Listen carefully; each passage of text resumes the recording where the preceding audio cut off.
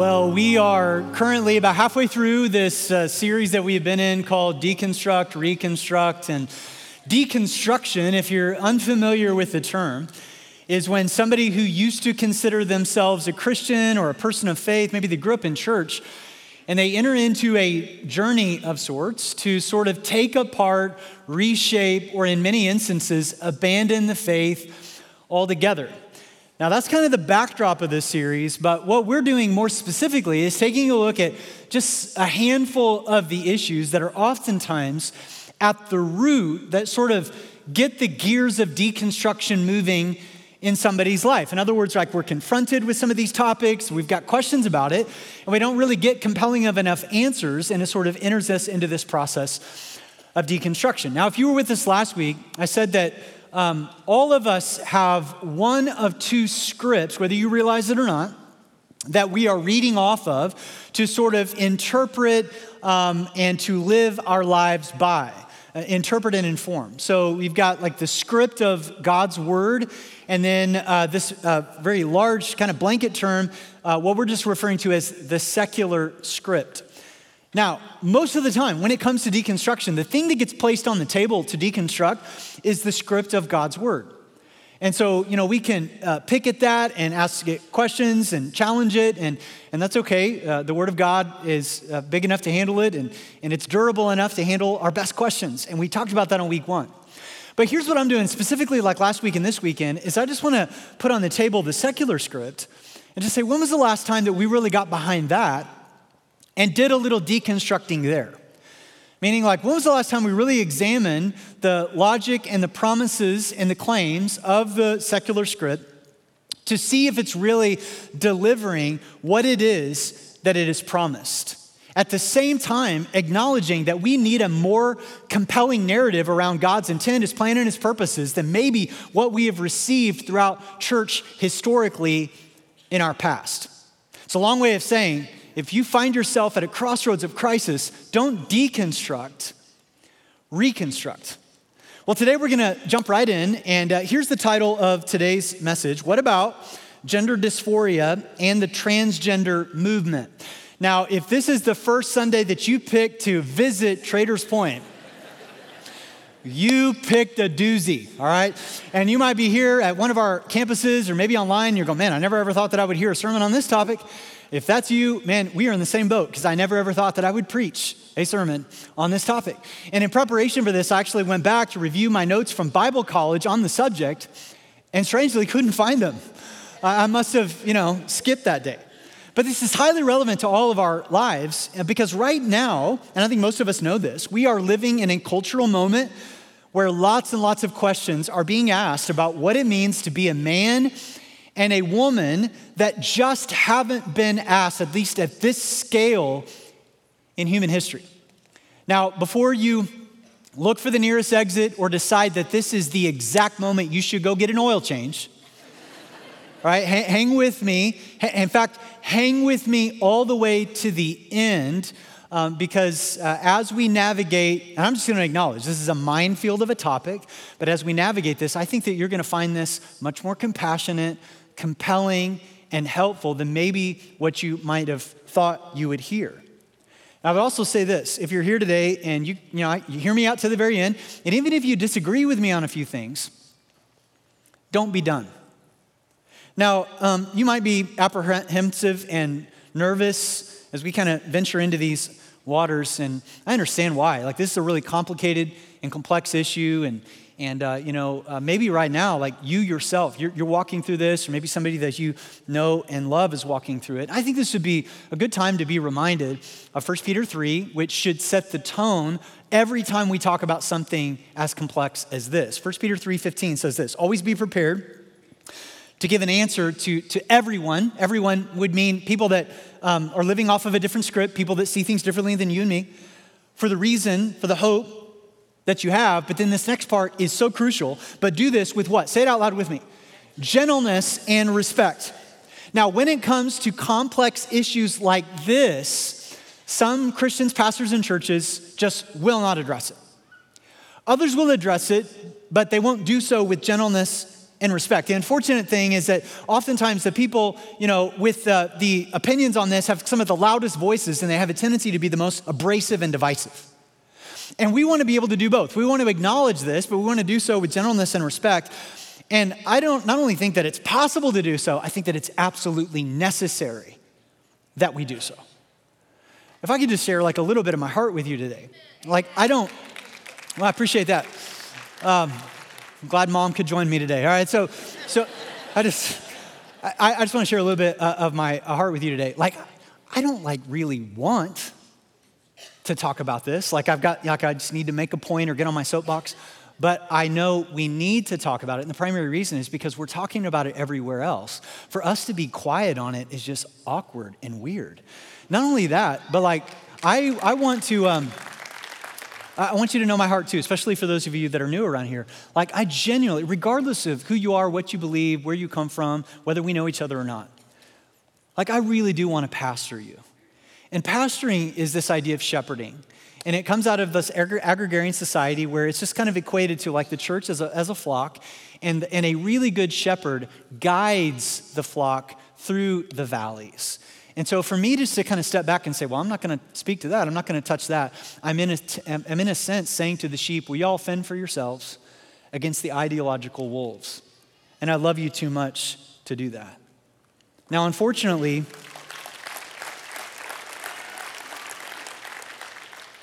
there is very, very, and you all know this, there is very, very little thoughtful and compassionate dialogue going on around this subject, which is why some of you are really nervous right now, because we're not used to having conversations that are this divided in a way that's constructive. We live in a politically charged environment, and whenever we hear about subjects like this, we usually hear about it as bystanders in the culture war, where people are sort of picking sides and pointing fingers and weaponizing counterpoints to make themselves look good and right and brilliant, and the other side look bad and wrong and ridiculous. And so oftentimes this discussion, unfortunately, it sort of disintegrates into an us versus them mentality, which really is not a heart for people. They're just trying to make a point. But I want you to know today, I'm not up here claiming to have all the answers. I'm not up here to try to make a point. I'm not up here to slam dunk on anybody. What motivates us to talk about this is to help hurting and broken people discover the best that can be true for them because of what Jesus has done for them. And for you to be able to know how Jesus sees you. Now, I'm really glad that you guys have already clapped several times, because I'm going to ask you to do something that I've never, ever asked you to do in the 16 years that I've been here, all right? I love it when you clap, and I love it when you say amen. I love it when you shout me down when I preach. Little known fact, tuck this away. When you are audible with me, I preach better and shorter. I just want you to know that, right? So you're just if you're man, we got to get to lunch. Way to go. Then I'll preach faster, all right? So with all that said, I'm going to ask you for the next few moments together that you not clap and you not say amen, at least until I tell you to at the end. Now, the reason why is because I know that we have people right now that are walking through this very, very complicated issue, and maybe you got a teenager at home that's walking through this, you yourself are walking through this. I do not want anybody to misinterpret our clapping and amening as being against them. That's called empathy. And it's the only place for us to begin when talking about a minefield of a subject like this.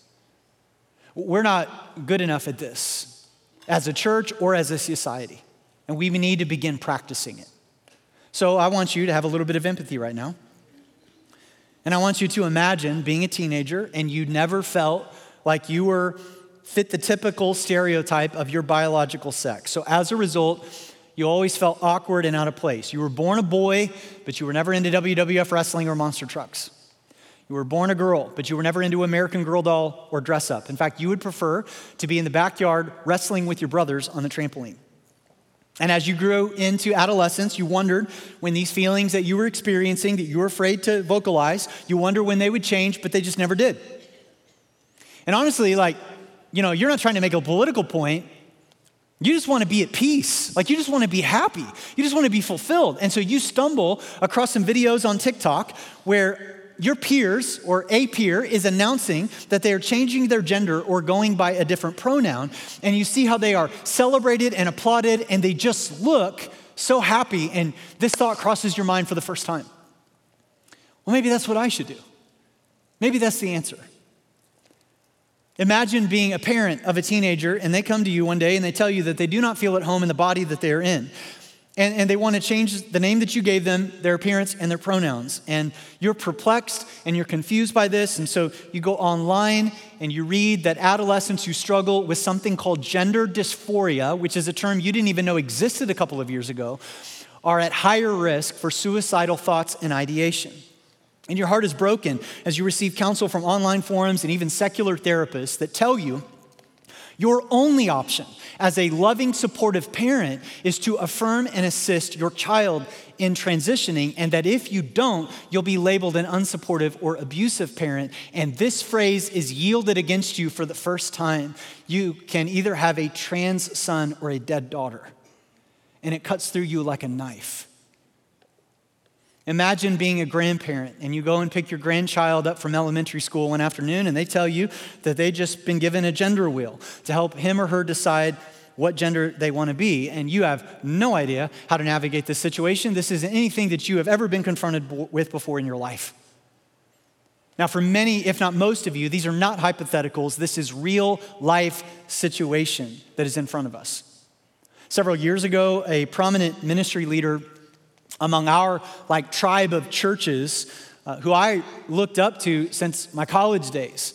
He was somebody that I read a lot of what he had written. I'd listened to lots of his sermons and talks, and I'd been mentored by him at a distance, and then I'd been up close with him where he'd offer us prayer and wisdom and counsel. And this was about 10 years ago. I served on a board of directors with him of a church planting organization, and he shocked all of us when he announced to us that as a 60-something-year-old male who was getting ready to retire from the ministry, that he was going to be transitioning to become a female, which he did.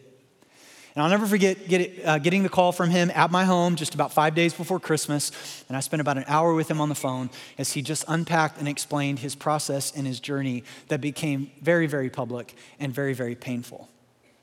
This issue is not a hypothetical for me, and I know it's not a hypothetical for many of you. I've already heard from so many of you today. This is very, very personal. Now, that's empathy. The next place for us to go is I think it would be helpful for us to define some terms. I realize, for better or for worse, that this message is going to live online for a really, really long time. And so I think it's important for me to timestamp it because words, terms, and definitions can change as culture changes. And so for those of you listening or watching this message from the future in your flying car or kicking it in Mars, I don't know what you're doing, let me just go ahead and timestamp it. These are the terms as are defined in August of 2023. Sex historically meant male and female, typically in reference to chromosomes and internal reproductive anatomy and external genitals. When someone is born, their sex is identified by anatomy, not assigned. In the past 10 or 15 years, there's been a push to separate the two with this new term that has emerged, gender identity. And gender identity means a person's self-perception of whether they are male or female, masculine or feminine. Now, the idea is that biological sex is observed and declared by the doctor delivering the baby in the room. The doctor doesn't look at the baby and go, I guess this will be a girl. No, the doctor observes it and declares and says, I'm just naming the gender that this child is. But gender identity is this idea that gender is fluid, and it's based upon a person's self-perception or feelings. That leads into the next term, gender fluidity. The idea that people can actually move across the genders and be non-binary, which has brought us to this place where we are confronted with a really, really important question in our culture. What does it mean to be a man and a woman? Now, ironically, the terms rely upon gender stereotypes. Now, here's what I mean. Hang with me. There is a difference between gender and the stereotypes we use to code things in our culture, male and female. So what I mean is that gender is biologically defined. You either have XY or XX chromosomes. Gender stereotypes are culturally constructed and they change in different times and cultures. And some of you be like, what are you talking about? Well, 100 years ago, when they did gender reveal parties, which I don't think they did, right? I don't think that was the thing 100 years ago. But if they did, they would have used blue to announce a girl and pink to announce a boy. Because 100 years ago, blue was associated with masculinity, and pink was blue was identified with femininity, and pink was identified with masculinity. But it changed as the culture changed. You go to the scriptures. What does it mean to be a man? Well, you look at a guy like David, that seems to be a pretty manly man. David was a warrior, a general, and a king. He also played the harp, wrote music, and danced half naked in front of his buddies as he praised God. So what box does he fit into? You got a woman like Deborah in the Bible. She was a warrior leader who led Israel into battle. She makes G.I. Jane look soft. What box does she fit in? Now, ironically, a few years ago, when Bruce Jenner famously sort of came out and became Caitlyn Jenner, this cover was put on a magazine, and the people that were the most upset about this image, ironically, were women's rights activists. And the reason why they were so upset is because they really felt like what this was doing was it was reducing what it was to be a woman, to long hair, makeup, and cleavage. But a woman is much more than that. And I would agree. See, that is such a minimization and misunderstanding of the divine power of God that he has put into you as a sexed person. So I bring all that up to kind of say this. We need a broader definition of what it means to be a male and a female, because there are some men who don't like big trucks and bow hunting, but they prefer cooking and swing dancing. And there are some women who love powerlifting, axe throwing, and they would prefer a beer over a mimosa. And it doesn't mean that they're the wrong gender. It means that we've stereotyped them according to culture. A teenage boy who does not fit the description of a typical alpha needs strong, godly men to come around him and help him navigate what it means to be a godly man as God has designed him, not necessarily to match the stereotypes around what it means to be a boy, because not all guys like sports, but they prefer the arts. And what if you're a girl and you would prefer to watch John Wick over Pride and Prejudice? What does that make you? It makes you awesome, is what it makes you, right? So the next term, gender dysphoria. Gender dysphoria, a sense of mismatch between your physical sex, your body, and your psychological gender identity. And those wrestling with this feel as if there is a war raging within them. A war that most of them don't want. In the BBC film Transgender Kids, it provides this definition. At the heart of the debate about transgender children is the idea that your brain can be at war with your body. And I want you just to sit in that for a minute and imagine how that might feel. A painful war going on between your sex and your gender, your mind and your body. And some of you don't have to imagine that. Even if you don't wrestle with gender dysphoria, all of us can have empathy for that, because we all, regardless of who you are, wrestle with a dysphoria of some kind. In fact, if there's anybody that should have empathy and compassion for those facing this, it should be Christians, because we know what it's like to have a war going on between our mind and our body, what we know to be true and then what we actually do. Paul captures this so well in Romans 7. He says, "For in my inner being I delight in God's law, but I see another law at work in me, waging war against the law of my mind." And he would go on and he would say, the good that I want to do, I don't do. And, the evil that I don't want to do, this I keep on doing. And he's like, what a wretched man that I am. He's describing this battle that's going on within him. And that's what the Christian life is. The Christian life is a war between my identity, who God declares me to be, and my activity, the things that I actually do. And this conflict that is going on as a result between the two is because of a broken world in which we live. And we cannot fix it. We need a Savior. Last term, the term transgender. It's an umbrella term for many experiences of gender identity that do not align normatively with a person's sex. This is represented by a little less than 1% of the population, but the conversation affects 100% of us. Almost 10 years ago in 2014, Time magazine released this cover, and they did a story on those with gender dysphoria and the transgender community, and they said what was previously considered a fringe expression was about to become mainstream. They called it the transgender tipping point, and they were right. And this is why we are all very well aware of this conversation, and it's why so many of us, we don't exactly know how to engage in it.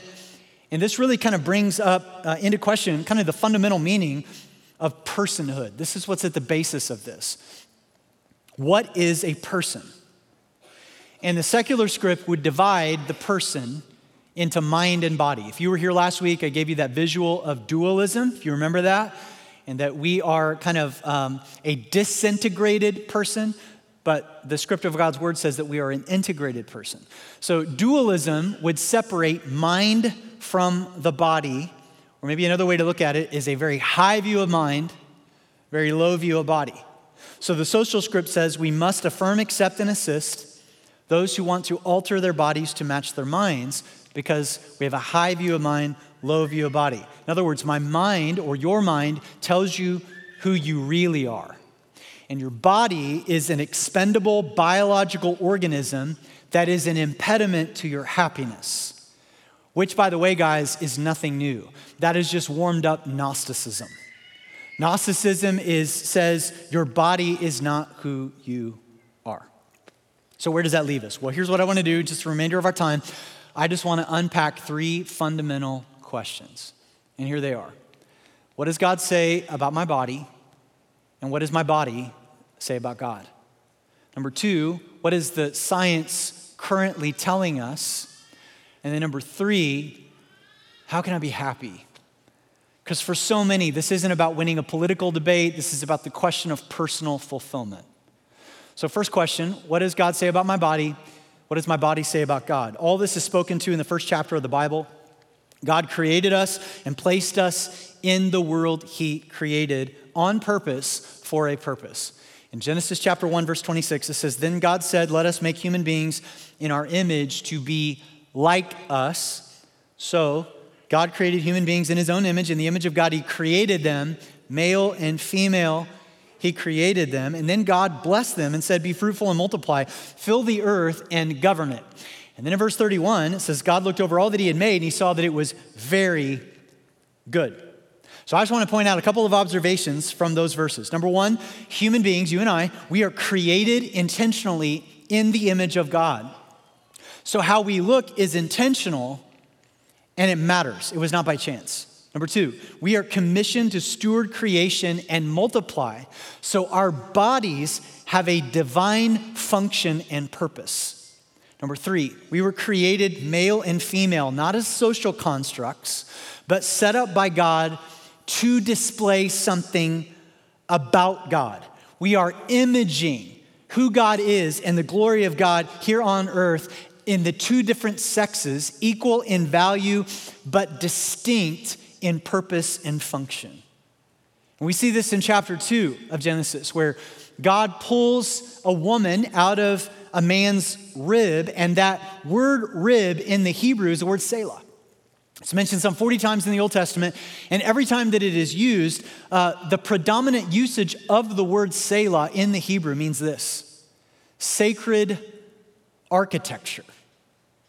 So it's this idea that men and women are the created and intentionally designed beings that hold together and support God's temple of humanity. Scripture says that we are the temple of God, our body. So when in Genesis 2, it says that God pulled Eve out of Adam's rib, it is saying that he pulled Eve out of the sacred architecture of God's design in Adam.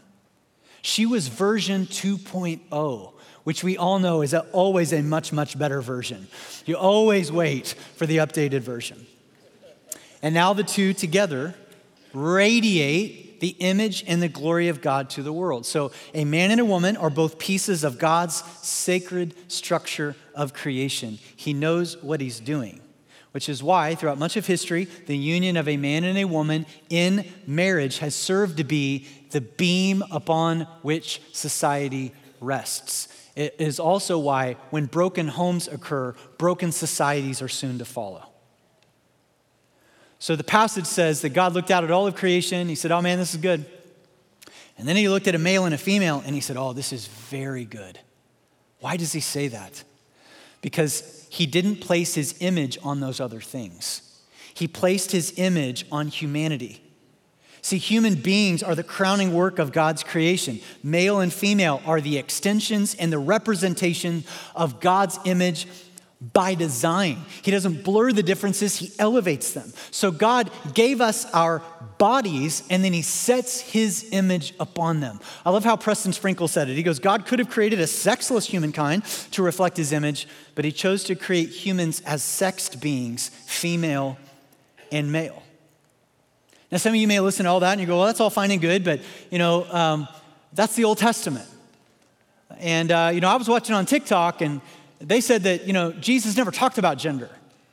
The big problem with that statement is that he did.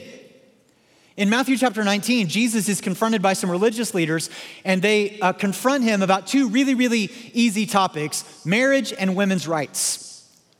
And so Jesus speaks to that, and when he speaks to it, what his response to them was affirming everything we just read in Genesis chapter 1. And this was in a society where same-sex attraction and cross-dressing were very, very popular in Rome.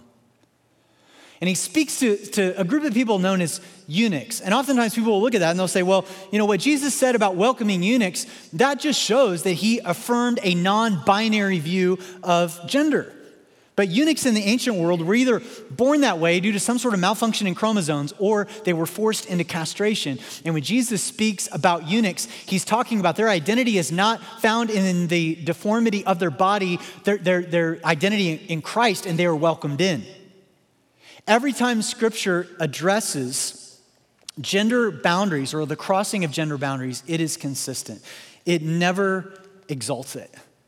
In Deuteronomy 22, we could go 1 Corinthians 6, we could go 1 Corinthians 11. Some will point to Galatians 3 and say, well, Paul says there is no longer Jew or Gentile, slave or free, male or female, for you are all one in Christ Jesus. Well, that kind of seems as if he's just kind of doing away with the genders. And we're going to talk more about this verse next weekend.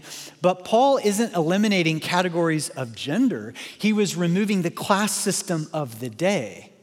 He was saying it doesn't matter your ethnicity, it doesn't matter your socioeconomic level, it doesn't matter your gender, your primary identity is in Christ and in Christ alone as a child of God. If there's anybody that could have empathy with feelings of dysphoria in your body, it would have been Jesus. I mean, think about it. Jesus was fully God in a human body. He was God embodied. If there was anybody who knew the limitations or felt the limitations of a physical body, it would have been him. And he has an incredible amount of compassion. And he is not aloof to the feelings of incongruence and dysphoria that you or somebody that you know and love may be walking through. What you are walking through, whatever it is not from God. But whatever it is, you can bring to God. So how do we address the tension? Well, the social script would say we need to encourage people to take steps to align their body to their mind. But what is the science telling us? What does the science currently say? You all know this, like our society is just kind of dived in headfirst with acceptance and affirmation, and the culture is really, really quick to point out the dangers and the evils of something called conversion therapy, and I would actually say they make some pretty good points there. Here's what I want to do is I want to ask about, what about the dangers of affirmation therapy? And here's what I mean.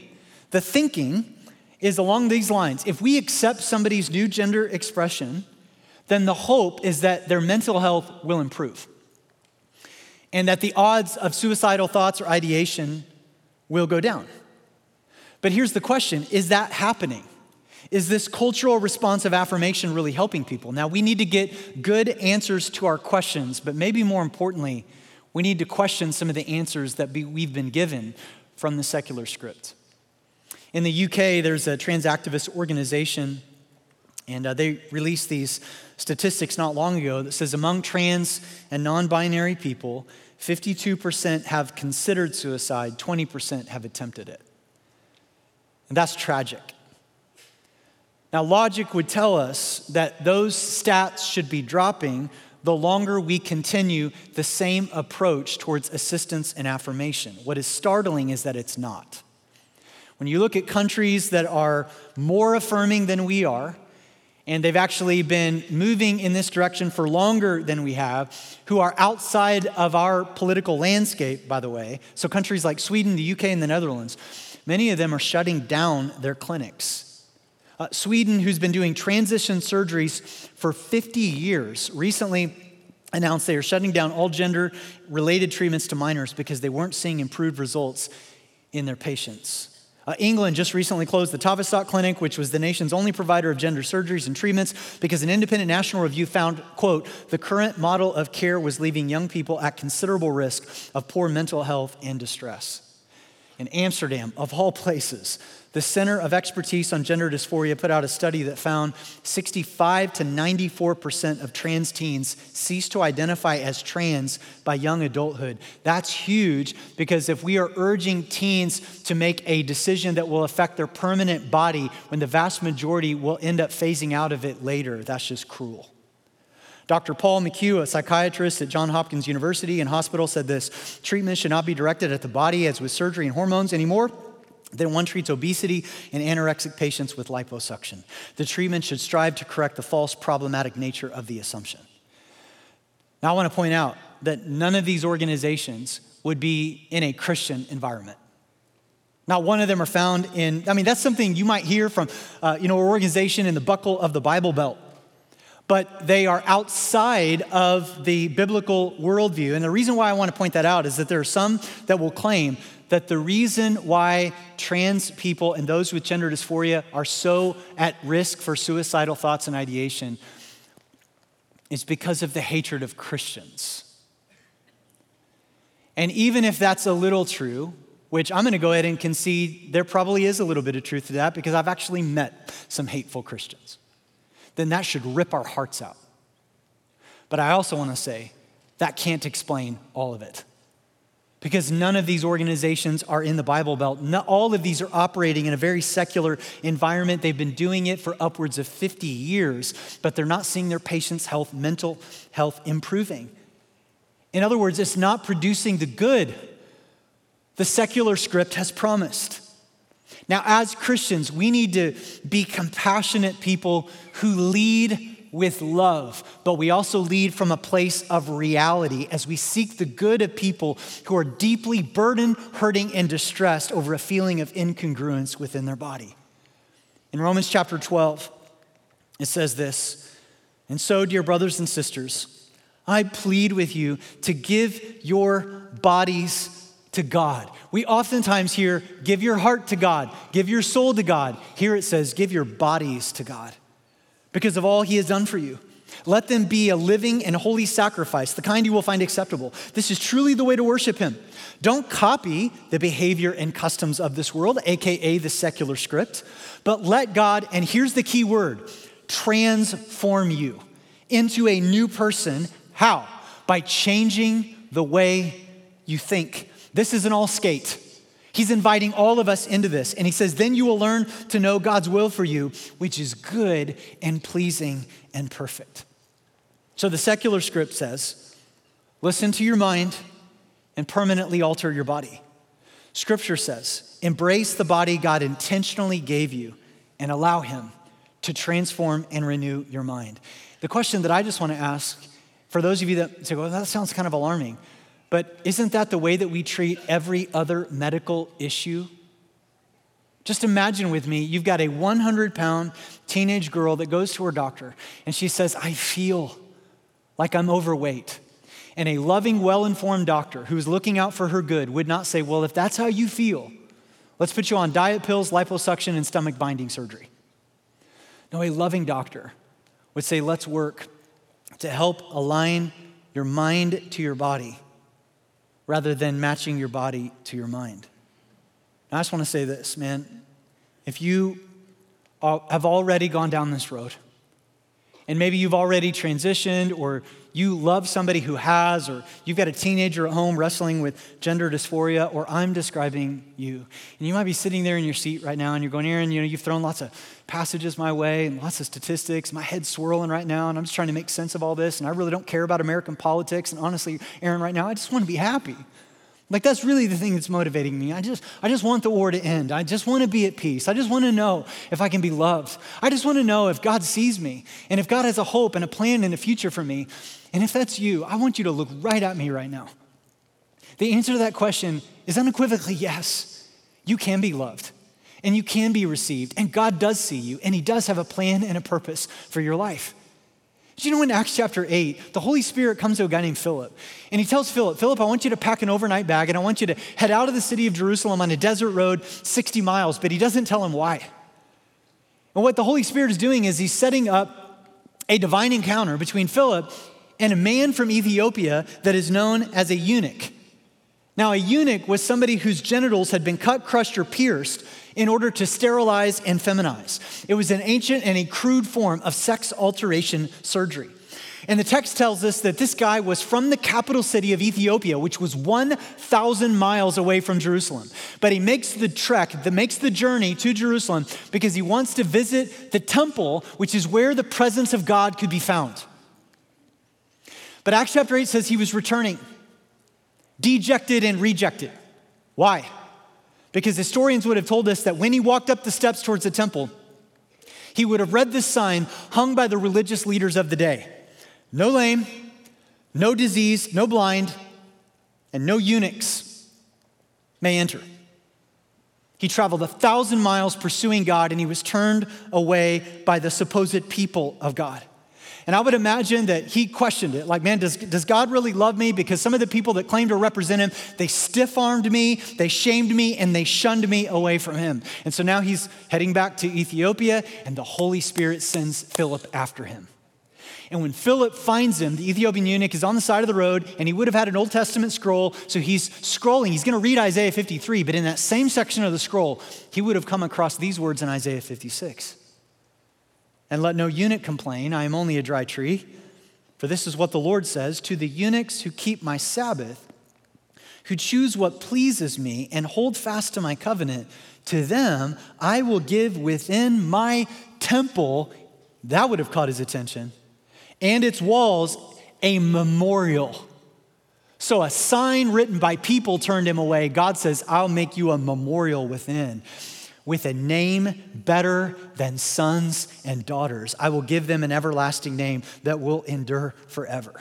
And so he had traveled all the way to the temple. He saw the sign. He is reminded of the scars of his cut, crushed, and pierced body. And he's thinking, because of my scars, I can never enter into the presence of God.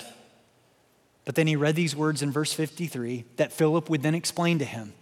And it said this, but he, referring to Jesus, was pierced for our transgressions. He was crushed for our iniquities. The punishment that brought peace was upon him. And by his wounds, we are healed. And rejected and leaving, God loved him so much that he sent Philip after him to find him on that side of the road and say, listen, your scars do not define you, his do. All right, so you guys can clap and say amen, because I know a bunch of you are wanting to do that right now.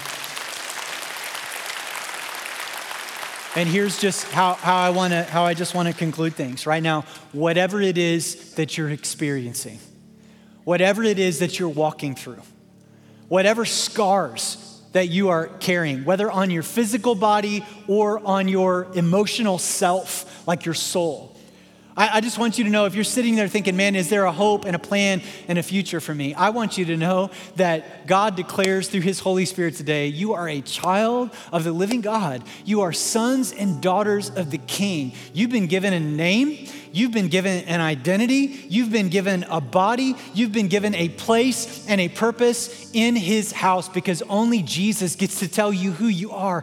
And he says, you are so loved. You are so loved.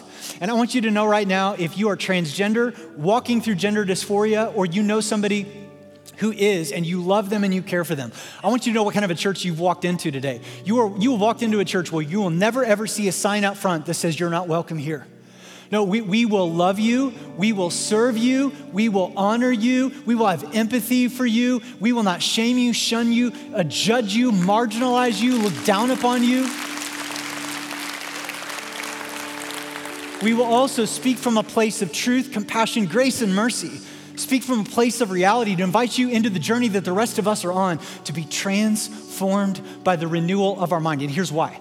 What is the more liberating, joyful place to live from? For you to live with the pressure to decide who you are, or for you to claim who God died for you to be, who God declares you to be? And so you